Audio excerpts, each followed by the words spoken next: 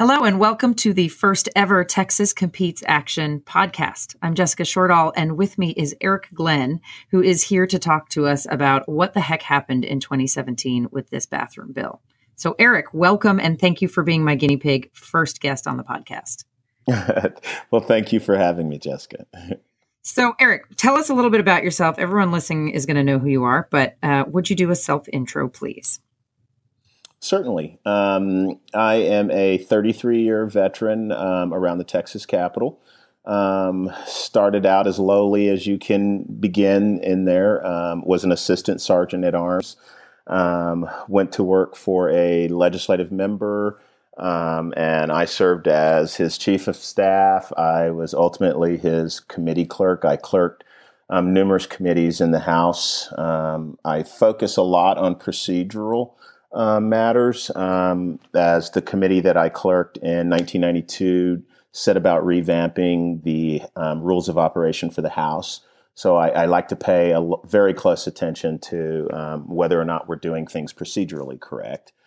And then from there, I've represented, I went to a state agency, then I went to work for Texas Association of Business, and then I went to work for I became a corporate lobbyist, and then in 2003, I ventured out on my own and became what's known in the lobby world as a hired gun. And then you found yourself, probably astonishingly to you as well as everybody else, involved in fighting bathroom bills in Texas. Yeah, and so my first introduction to that was through a Washington, D.C. client. They had some interests, and so I was engaged initially by a firm out of D.C. Representing some large associations.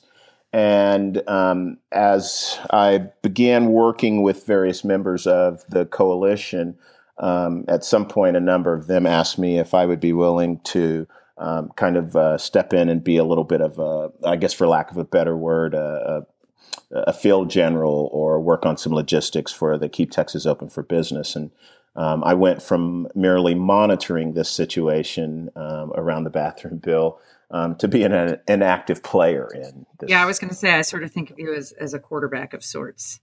Oh, I like that quarterback. Yeah. That's even, although, if, I played a lot of football and nobody was ever going to make me quarterback. So I like that. I'll take it. All right. Well, you finally made varsity.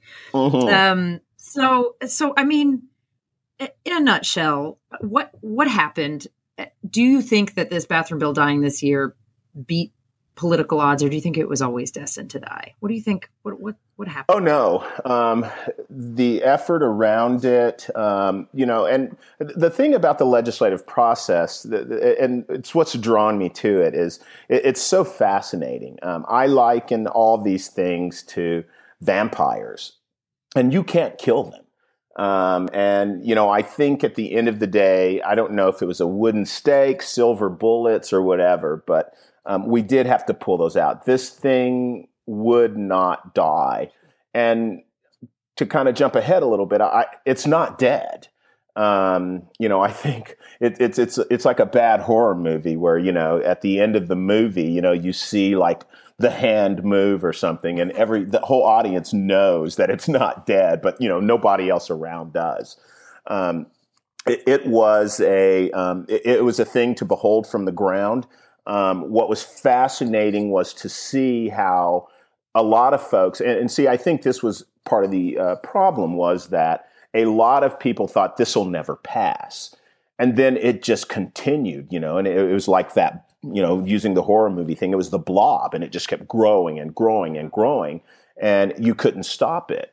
And so, that's what I heard a ton of, even in 2016, was business, as it was being talked about from, some of the highest reaches of the state. I had business folks saying to me, they're just saying this. There's no way they're going to pursue this, not with all this evidence, not with all this data. Why would we do this? And that you're right, that zombie kept waking up. Yeah. And so I think what it is there was an assumption, primarily on the part of the business community, that people would, that this wasn't serious. And I think the awakening happened as they realized it was serious. And it was going to require a lot of manpower, a lot of resources in order to defeat it. You know, the phrase I've heard over and over again is from folks that support this thing is this gets me to 51% in a primary. Do you think it's anything beyond that? Or do you think that's the driving factor? Well, I think it was the driving factor. First of all, I'm going to say it's a manufactured issue. I do think that there have been there were a number of drivers that led to this piece, and for what I would call the social conservative Republicans, they are just they feel that every aspect of their life is under attack, and so ultimately, what I think was something of a trigger for this. Let's be honest, was the Obergefell ruling from the Supreme Court legalizing same-sex marriage. And, I think some of it's born out of a frustration that with that being settled law at this point in time, it's kind of, well, let's look around and see who we can go after. And so the easiest thing, I mean, statistics I've seen and read over time say that, 0.3% of the population is transgender. And so this just seemed like a fairly easy target. And I can't tell you how many legislators I dealt with that basically just tried to allude to the fact that, this is just a small group of people. And, I said, so you're saying to me that, come on, Eric, just allow a little bit of discrimination. And I think it turned out a lot of people weren't comfortable with even a little bit of discrimination, regardless of how small the population is. Right. Well, that's kind of the point is often discrimination is perpetrated against a small group. That's kind of how it happens, right? If you were big, you'd probably have a lot more power. But see, I mean, kind of, as a Black American, I can tell you that, it's, for me, it's kind of easy to see that. I mean, here was a large group that they felt completely comfortable for a long time discriminating against. Yeah, and, enough. That was issues in law from Supreme Court, Dred Scott, and a whole bunch of other things. So, I think it just turned into one of these things. Well, we've got to have some sort of culture war, and we've got to have a win on this one issue. And I have to say, the other side was actually very strategic in their messaging. And, when you start talking about putting daughters over dollars and, protecting women and children and girls, that's an easy sell. Yeah. Well, and, their message changed over time. I thought they were very agile with this is about transgender people at the beginning. And then very quickly, no, this isn't about transgender people. It's about people who would masquerade. And then, the economic stuff is fake. Okay, it's not fake, but daughters over dollars. I mean, it changed very quickly. And so it was right, tough. But they wouldn't even acknowledge that if it was somebody dressing up, that in and of itself would be illegal. Sure. And you're right. I mean, they kept trying to shift it because I think we kept coming back with responses to the things that they were saying. And so ultimately, they just created a boogeyman in the bathroom. Yeah. And that was the thing. But something you hit on earlier was really the important thing. And the issue here in Texas is that the primary voter participation is so low. And a vast number of the people who participate in primaries, especially in the Republican Party, are social conservatives. And so to them, it played perfectly to the base. But they also put a number of Republicans who don't want to play the base game. It put them in jeopardy and forced them to have to do and say and make some very, very ugly votes. So, okay, fair. I'm trying to keep these things short so people can listen on the commute. You're doing an amazing job of segueing this. Best guest ever in the history of this podcast. I'll take it. I'll keep listening, though. What is your prognosis for the 2018 elections, and then what our legislature is going to look like going into 2019? Because that will determine whether you and I'm guessing, are going to spend a lot more time together or not. Sure. Do you specifically mean here in Texas? Yes. Yeah. In Texas. Yeah. Well, yeah. Well, see, one of and the only reason I ask that is because I think a lot of people are, and especially here in Texas, are ignoring what just happened in Virginia specifically. 14 Republican incumbents turned out of office. And then, I don't want to shift gears too much, but at the end of the day, a big thing happened here in Texas in the form of SB 4, which was an immigration bill. And it's a little outside of our topic here, but when I worked inside the building for an elected official, and I've done campaigns and stuff, the number one thing that we talk about is that you can't go giving people a reason to vote. And so this Republican legislature's immigration bill and sanctuary cities that they were attacking and other things may have the effect of waking up this, everyone's talked about this big sleeping giant Hispanic vote that's out there. And they've never really had a reason to. Well, I think this is one of the worst bills in the country. And I think it's going to awaken that group. So I think what 2018 is going to see, we're already seeing sort of an internal skirmish amongst Republicans, with Governor Greg Abbott already endorsing an opponent to an incumbent legislator, or in the form of Sarah Davis. And, oddly enough, or not oddly enough, but coincidentally, Sarah was an opponent to the bathroom bill. But there were other things, and she's considered one of the more liberal Republicans. And so now we're getting to this point where they want to do a party purge.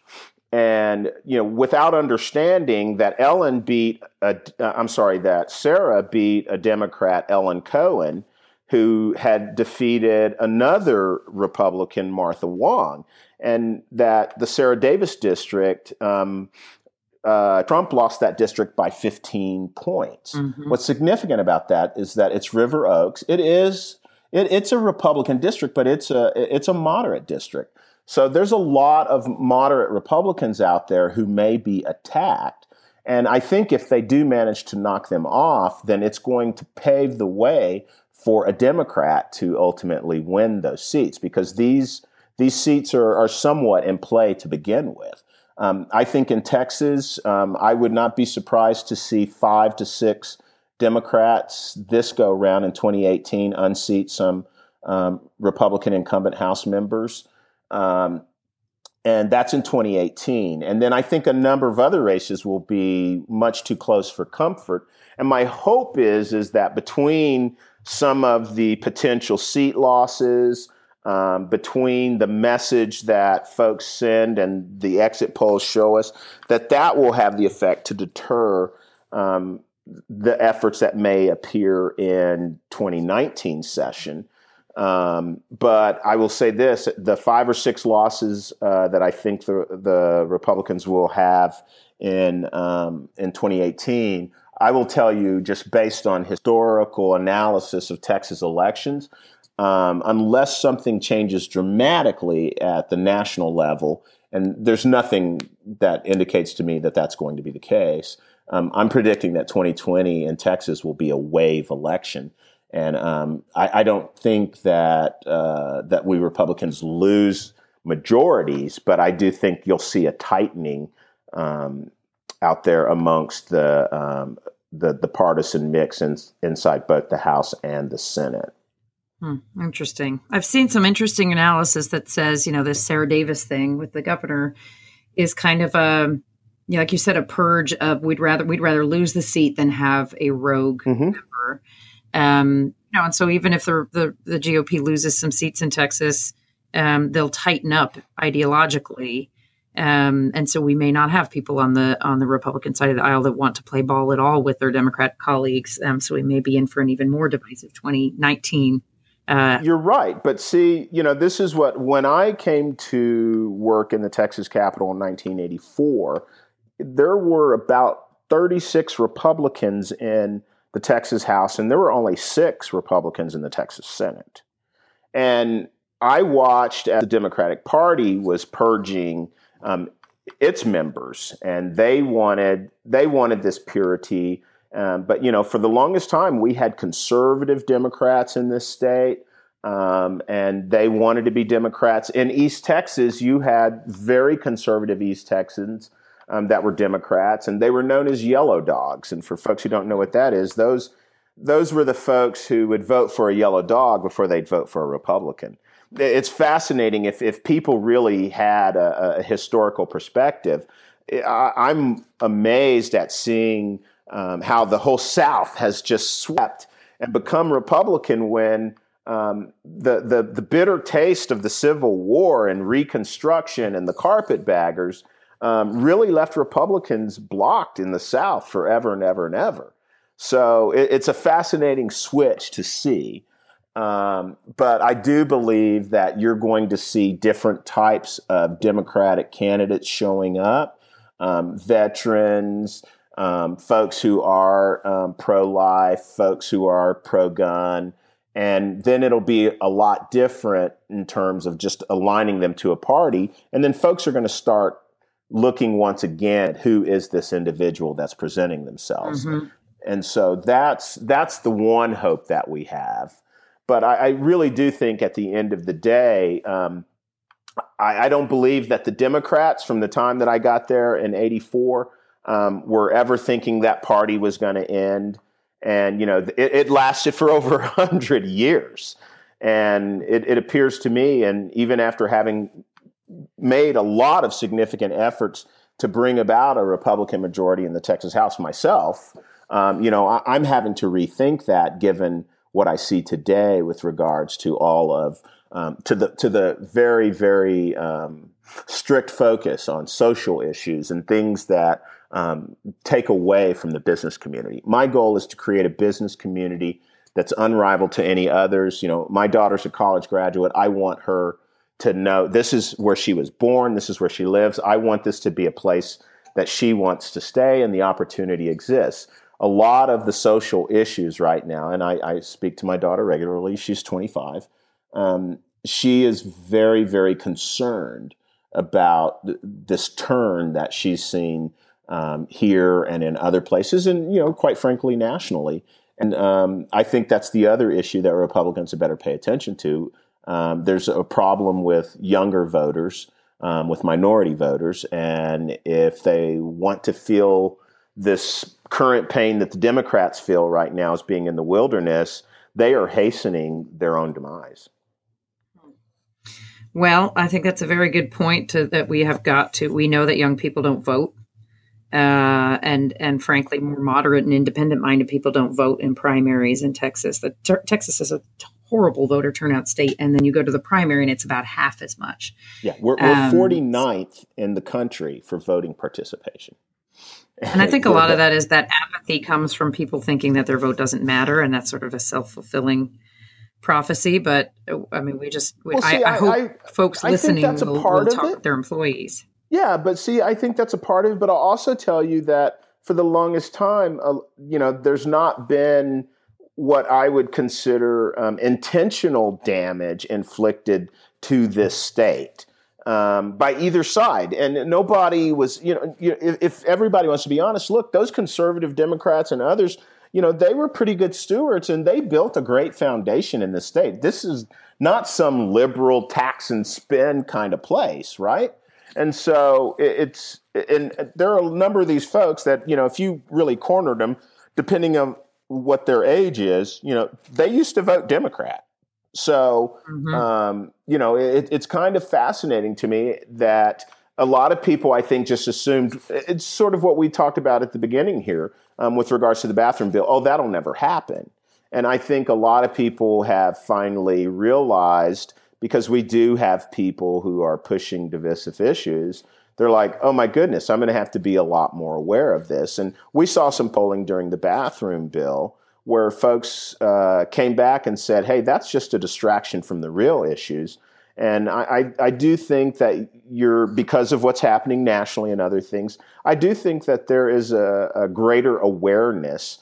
And if if those campaign folks and others will direct it properly, and they do the outreach, I think they can find a way to get folks out to the polls. And I'm really hopeful, and I want to see it. But I do believe we're going to see an increase in the number of people participating in primaries in the Texas 2018 March primaries.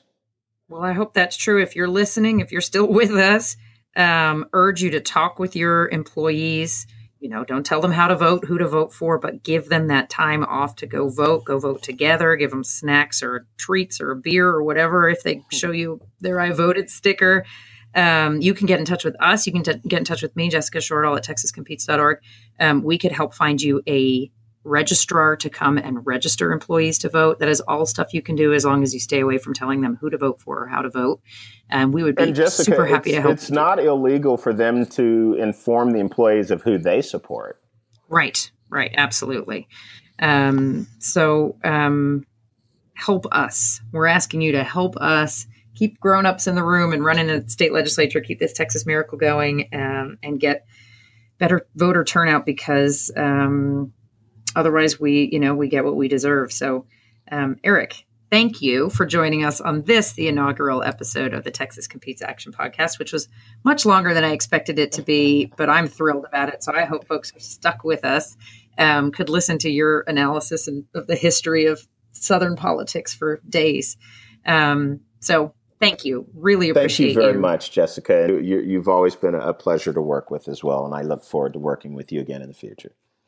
I was going to say, I hope that I never work with you again, but that's only just that's fair. A hope that we can move past this stuff. That's outstanding. Thank you so much. Thank you. Y'all come back and listen to us next time. Take care.